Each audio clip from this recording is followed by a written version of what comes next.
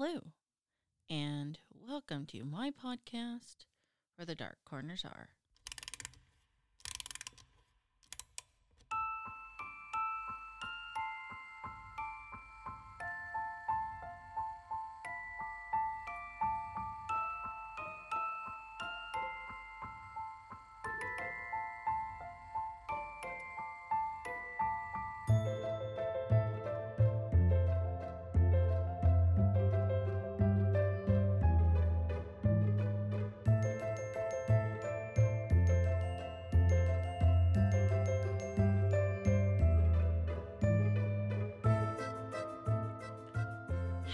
Hello. I am Vina, and I am your Dark Travels hostess. Tonight, as we close out our time in Belgium, I am joined by husband Jeff as we discuss the Cutter of Mons, or better known as the Butcher of Mons, Belgium.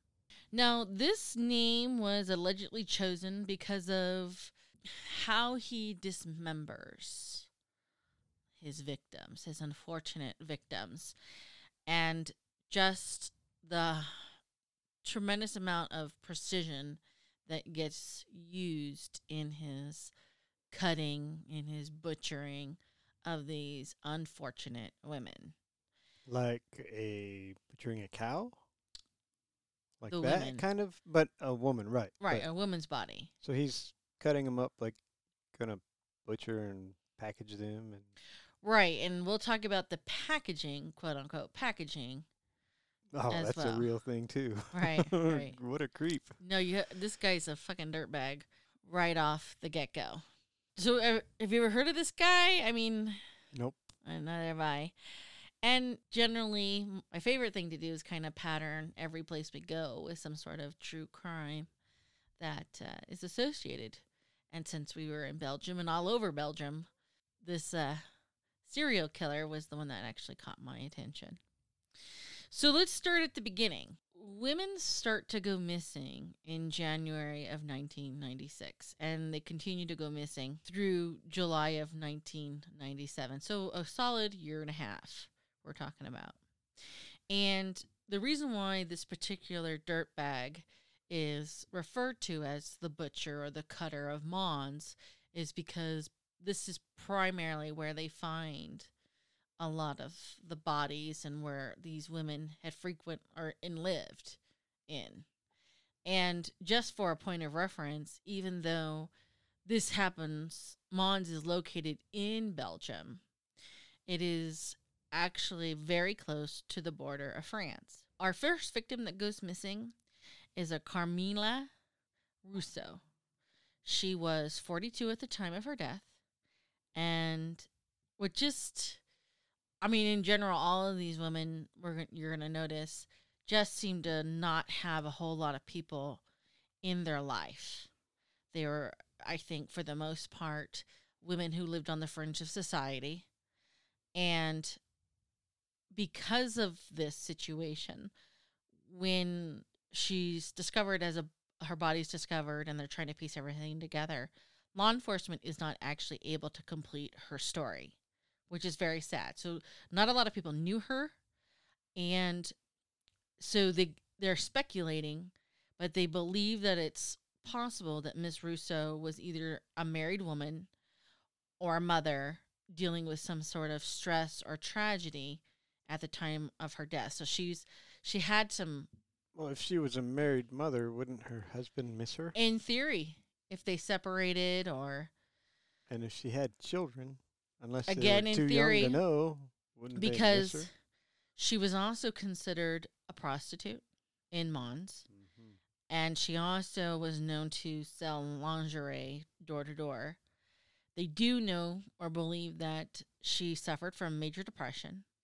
And her sad end starts on January 4th, where it is believed this is the day of her disappearance. She's last seen in her home. And a few weeks later, on January 21st, her pelvis, just the pelvis, gets discovered in the Schilt, which is a department of the Nord in France. So, now her just poor body part is just there. Now, one of the other things in the process of the law enforcement investigation, which we'll kind of get into a little bit, it is also believed that she frequented the railroad stations of Mons because that seemed to kind of be the one common area all of these women would frequent. So, in terms of potentially where the suspect or the killer was able to locate. So you said that she was possibly a prostitute, Right. and is it possible that guy was a John? The more we discuss the victims, the more that looks exactly like the probability. So being a prostitute is a dangerous job. Absolutely. I mean, you go into some dark, seedy place, you don't know what's going to happen because there's no one there to help you or protect you or to prevent anybody from hurting you with, a John or a client. But speaking of which, so Martine Bon, our next victim, was a former prostitute, and she was actually from France. She was actually 43 when she gets murdered. She's actually the eldest victim. So this guy, he's, Well, the first one you said was 42. Right. She's 43, so they're pretty close to the same Correct. age. But this one's the eldest. Yeah. The more we talk about the victims, you'll see he's not discriminatory about ages, other than they're all legal age. Now, Martine is actually a transsexual worker who supposedly worked in bars that were quote-unquote seedy, both in France and Belgium. She goes missing on July 21st, 1996, and later the same month, her bust gets fished out of the lake Haine. And again, when law enforcement tries to figure out who this person is and kind of complete their life story, just like Rousseau, she has very little family on life. In fact, the police learn that Martine had lost contact with her family and did not have many, many friends. Now, the third victim of the butcher is Jacqueline Lacroix. I'm obviously not very good with French names. Now, she's 23 when she gets murdered, and there's actually conflicting information, and that's kind of the sad thing. Again, with just like the two previous victims, there's not a whole lot of stories completing their lives, so that says a lot about the lives that they had lived. They were sad lives, I think. Now, Jacqueline either had 3 or 4 children. She was reportedly separated from her husband. Despite her situation, she had a steady job as a cleaner, and she, as ironies would have it, actually disappears on her way to the butcher, a Belgian butcher. I mean, it's entirely possible that the butcher is the butcher. Right. But I doubt it, because one of the things that you would hope law enforcement would be doing is checking the butchers. Correct. Because they would have the tools to commit these, horrible atrocities. But more importantly, to kind of piece together the last hours or days of their lives to see who they potentially ran into to make them the next mark or the next victim, to see where they were at, to kind of figure out what the commonality between all these women are. Either way, so on top of her being separated from her husband, she was actually denied custody of her children. And at the time of her disappearance, it's Christmas time. She was, unfortunately, like I said, all of these women seemed to be on the fringe of society. She was an alcoholic and reportedly a drug user, and she goes missing on December 22nd, 1996. And to add insult to injury, somebody uses her debit card to try to get money after she's clearly been murdered. But unfortunately, the CCTV at the bank that this person tried to use her card at was not working. So they didn't get any money? No, I believe they actually did get some money. Oh, so okay. I don't know if she pleaded with her life and said, I'll give you my money. Here's my card. Here's the digits. required. And I mean, that's just really kind of sad to think about. It hurts, actually hurts my stomach that, without a doubt, all these unfortunate women undoubtedly pleaded for their lives. And, this is not going to end well for them. Now, the fourth victim, who is actually the youngest victim, her name is Nathalie Goodart. She was 21, and she also had a child. She had one child, but apparently the child had been taken away and was in the custody of what is called public care. I'm assuming that's a term used in Belgium because of the problems in Natalie's life. She too was an alcoholic and a substance abuser, reportedly. And Goodart actually lives like in a studio in Mons, but she was not a prostitute. She was known to frequent the bars in the downtown areas of Inner City, Metropole, and Café Lagarde. Goodart would go and meet guys because apparently, supposedly, she was promiscuous, but the people that did know her stressed that she was not, in fact, a prostitute. She goes missing on March 21st in 1997. Now, the fifth and final victim is a Begoña Valencia. She's actually 37. She disappears from her home in Frameries in July of 1997. She too is reportedly an alcoholic and a substance abuse user. And as oddly as it is, when a neighbor was interviewed a decade later regarding these murders and Begoña, the neighbor said that Valencia would take the local bus every evening and butcher, or kind of maybe noticed her pattern of behavior or travel and figured out how to find her or become frequent user of the same form of transport to get her to be comfortable with them. And on top of that, this particular lady might have been a little bit more well known because supposedly it is also believed that somebody in Frameries continues to drop a reef in the local river every year in order to keep Begoña's memory alive. So unlike the other women, this person kind of had people who were more caring and more involved in her life. Now, as I said before, Russo's pelvis gets discovered, not even 3 weeks after her disappearance. But that was the first one. Correct. Now, our second victim, Martine, on July 25th in 1996, her mutilated bust gets found in the water of La Haine. With her, she's kind of the odd one out in this scenario. Like I said before, she was transsexual, but when they find her remains floating in the river, they believe that the butcher had sliced off her breasts after realizing that she was transsexual. And to them, this type of behavior for law enforcement was proof that this particular killer was actually motivated by sex. They just find body parts, you understand. They aren't really finding kind of a whole lot of information in terms of, what happened.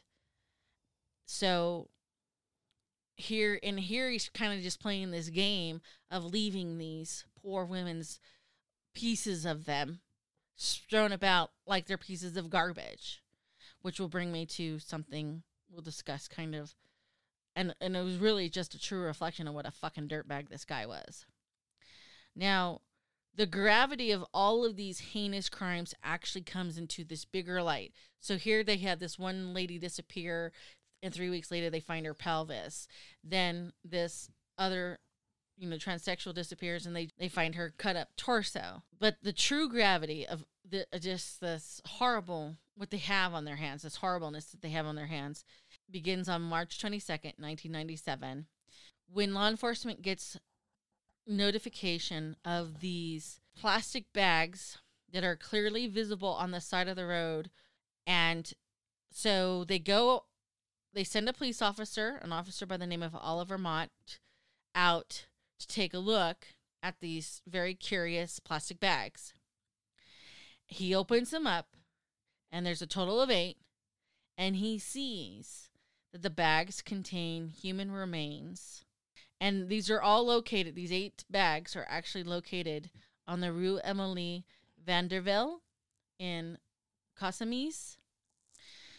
And so, I mean, this is just like, holy shit, there are 8 garbage bags containing human beings. So they scoop them up, and they get examined by the magistrate Pierre Pillet, who determines that these body parts, which consist of arms and legs, come from 3 different women.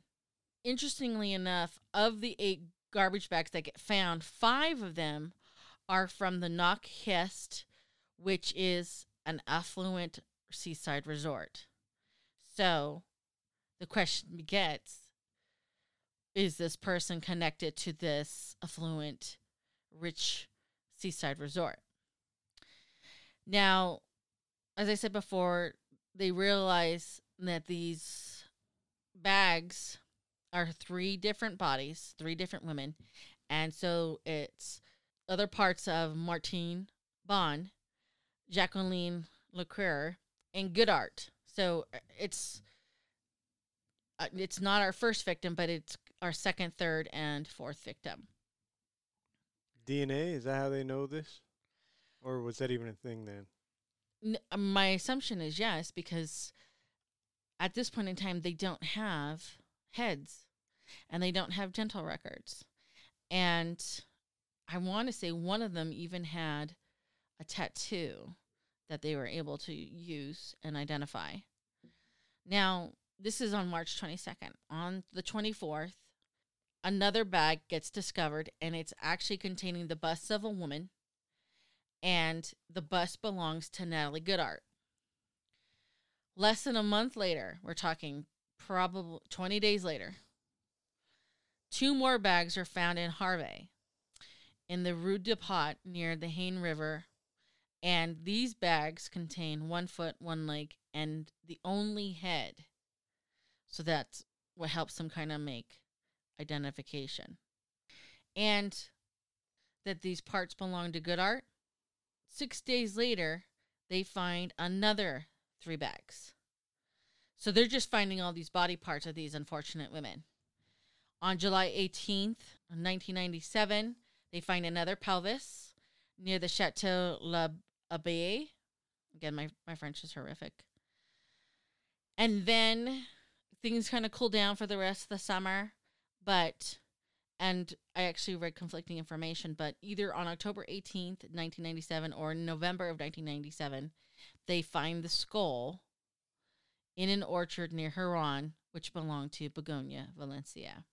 Fast forward solid 6 months later, they actually find Begonia's teeth and her cervical vertebrae pretty much in the same orchard as they found her skull the previous fall. So on top of, doing these horrible things to these women and then discarding their bodies like they're garbage, this super dickbag butcher does this last slur to them, because what he does is he actually begins placing their body pieces in places that have morbid names. So for instance, he starts putting them in places like Rue de Pot, which is the dump street, or like Path of Worry, and the River Haine, which means hate, and another place called Troulet, which means jitters, like jitters in reference to like the shakes that they get for the drug use. Mm-hmm. And the interesting thing is that the bags were all closed the same way, and some of them actually contain pieces of bright underwear. I don't know if it was their underwear or if he forced them to use the underwear. I mean, that was the one thing about doing research. For one, we're talking about a situation that happened almost 27 years ago, 26 years ago, and in a foreign country. And while this was absolutely horrendous that this happened, I suspect it didn't really hit mainstream. So a lot of the information were actually repeated information. And unfortunately, because it's a foreign country, a lot of the information's in French, and I don't speak French, and I can't even pronounce French very well. But either way, the other thing that was very consistent was that all of these women were cut up with a very precise metal saw. And again, after a lot of things were said and done, law enforcement kind of narrowed down that all of the victims basically frequented the Mons Railroad Station and were basically living on the fringe of society. And unfortunately, they were kind of almost perfect victims in the essence of they had very little family. Nobody really were going to miss them. He just kind of gave it away because he was dumping body parts. Now, they do actually think that this dirtbag had some sort of medical training because of the way he dismembered and basically butchered them, the way he cut them up and mutilated the bodies, the type of precision that was used. They actually do reach out to the FBI and were asked to consult, and the FBI came up with a theory that this person was probably somebody who worked a steady job and believed that his victims were primarily murdered on the weekend. So, which does fit a potential John who worked Monday through Friday and then had plenty of opportunity. Weekend warrior, weekend butcher. Yeah, the weekend butcher. The problem, though, was they had body parts. You understand, and no real witnesses, not a lot to go off of, basically. But the Belgian police initially form a special corps of investigators called the Corpses.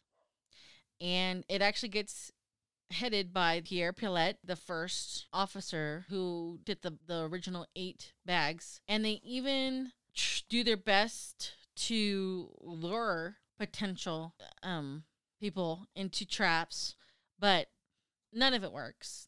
They don't know who it is. They have their list of suspects, one of them obviously being a gentleman who was murdering young girls in Belgium. I believe his name was Marc Dutroux. But the problem with Marc was that he focused more on young girls, and the women that were murdered were as old as 43. So the victims didn't really fit Marc's. Too old for him. Right. So Marc was tossed out for a variety of reasons, but primarily that these unfortunate victims did not meet the criteria of Marc's preferences. Now, another person that she considers an ex-boyfriend of Goodhart, but DNA actually exonerates him, and they actually refer to this guy as the Gypsy, which probably speaks volumes as to maybe the kind of life he was living. So they scratch him off the list. Another person that they actually consider is the Jacques Antoine. And the reason why they're kind of eyeing him is because in February of 2010, which we're talking a solid 13, 14 years later, this guy actually gets arrested for assaulting a beautician. And he is an actual doctor, so he would know about the precise places to dismember somebody. And add insult to injury, just before this happened, law enforcement receives 2 letters actually accusing him of being the butcher that were written by his son. And his son says, hey, my father, visited the Knock heist many times between 1985 and 1995. And he actually for some reason, had the garbage bags from this seaside resort in his possessions. Now, later down the line, law enforcement, when they look into this, they're like, well, we determined he actually wanted to sell these garbage bags. I mean, I don't really know how famous these garbage bags are, but a doctor selling them to a store in Mons was the reason why he was seen carrying around these garbage bags. Again, he's a doctor, so I'm going to be honest, that does not really add up. Why is a doctor selling garbage bags from a resort Kind of to fishy. to stores? But the other thing was that Antone apparently had this obsession with guns, which none of the victims were killed using firearms. Plus, essentially, and this is the bigger part, okay, there was actually no evidence to link him as the murderer. There was nothing to say. I mean, I don't really know why the son thought it was him, but maybe he had alternative motives. Who knows? But either way, I think I did get a bit of a chuckle when his own son was like, "My dad's dead. My dad's the bad guy. He's the butcher you've been looking for." Yeah, that's a little weird. Now, the most prevalent person that comes under fire is a gentleman by the name of Smail Tulja. Smail, who was supposedly living in Belgium during the times of the murders, had moved to New York City and was living in New York when, on September 15, 1990, a black garbage bag was found not far from the Brooklyn Navy Yard. And someone took a peek inside, and they see 2 arms and 1 leg. Later on, they find the woman's torso. So the police get called, and New York's Finest is on the case. They actually get a tip that the woman, dismembered woman in the garbage bags, is a 60-year-old woman by the name of Mary Beale. She was reported to be missing by her neighbors, so she was not living on the fringe. I mean, she had people who cared about her. And in addition to that, she kind of had a steady job in terms of she worked part-time as a court translator because she spoke Serbo-Croatian. And so she actually meets Smail and his wife, and she ends up having an affair with him to the point where even his wife finds out about this affair because the wife leaves like these threatening messages on her phone. And so once her body gets discovered, Smail flees the United States. He guns it for the Balkan country of Montenegro. Now, the deal with this country, and I don't know if he did his damn research prior, but Montenegro was not going to extradite him. And whether he knew that, I don't know. But eyebrows are already raised with this guy in Montenegro. And part of their issue is that he was actually suspected of other murders, not only in the United States, but Belgium and Albania, as well as Montenegro. So they weren't going to extradite him. They had him for other issues. But they did tell them, the United States authorities, that you can come and try him here for Mary Beale's case. And the part of the reason why they think this guy is associated is the way Mary has been found, the disembodiment of her body, and the fact, again, that there is a belief that he was living in the Belgium area. And if this doesn't add insult to injury, on top of all these other charges, Smail actually gets charged with murdering his own wife, who went missing in Albania several years prior in 2009. So the United States government does prosecute him in Montenegro, and he actually gets convicted. He gets sentenced to 12 years in a Montenegro prison, and that's where he ends up dying. But when it came to finding actual evidence of whether or not he lived in Belgium, that's kind of where the investigation kind of falls dead. There's reports saying that they can't find actual proof that he lived there, but his behavior and the way he cut up Mary, the fact that he has a murderous streak within him. Again, like I said, he murdered his wife in Albania. He murdered some people in Montenegro. The guy's wanted everywhere. He kind of hit kind of high on the suspects list. So we don't know, but we know. And that's the thing. Again, maybe he didn't live in Mons. He lived in another part of Belgium. And Belgium's a small country. And you and I took a train ride, and we were in a different country within hours. Couple hours. But again, it's hard to have the tools necessary. And again, the one thing to remember is Mons is on the border of France. So did he have like a little workshop in France where he did the, like a butcher shop? Right. Because that's the thing you have to think about.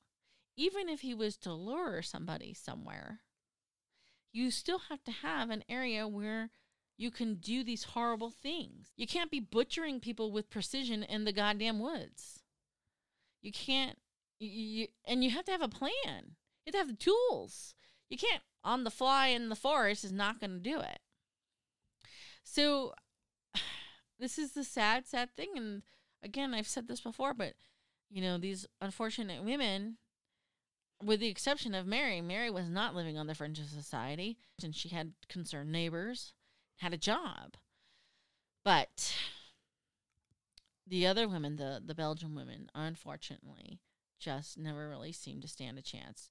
They trusted the wrong person, and it killed them in the end. That makes me really, really sad. Yeah.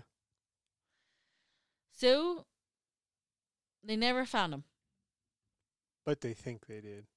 And it's possible. Kinda. I mean, he's dating someone in 1990 in New York City, 3 years later. That does fall on the timeline, but again, they can't prove that he actually lived in Belgium. He wasn't there, so their biggest subject has a residential or lack thereof problem. But that's it. That is the story of the unfortunate victims of the butcher of Mons, Belgium. All right. That is all we have for you tonight. On to business. Facebook. We have a Facebook page, and if you are curious or interested, send me a request. But in the meantime, if you have a place that you would someday like to see where their dark corners are, or have a very specific serial killer, and I don't mean the Captain Crunch kind, send me an email at wherethedarkcornersare@gmail.com. Final thoughts, Husband Jeff? Very sad that they never found the guy. Yeah, no justice for these ladies. Yeah. All right. So until next time, please remember, only the few can find the beauty in the darkness, which is why I hope to meet you where the dark corners are.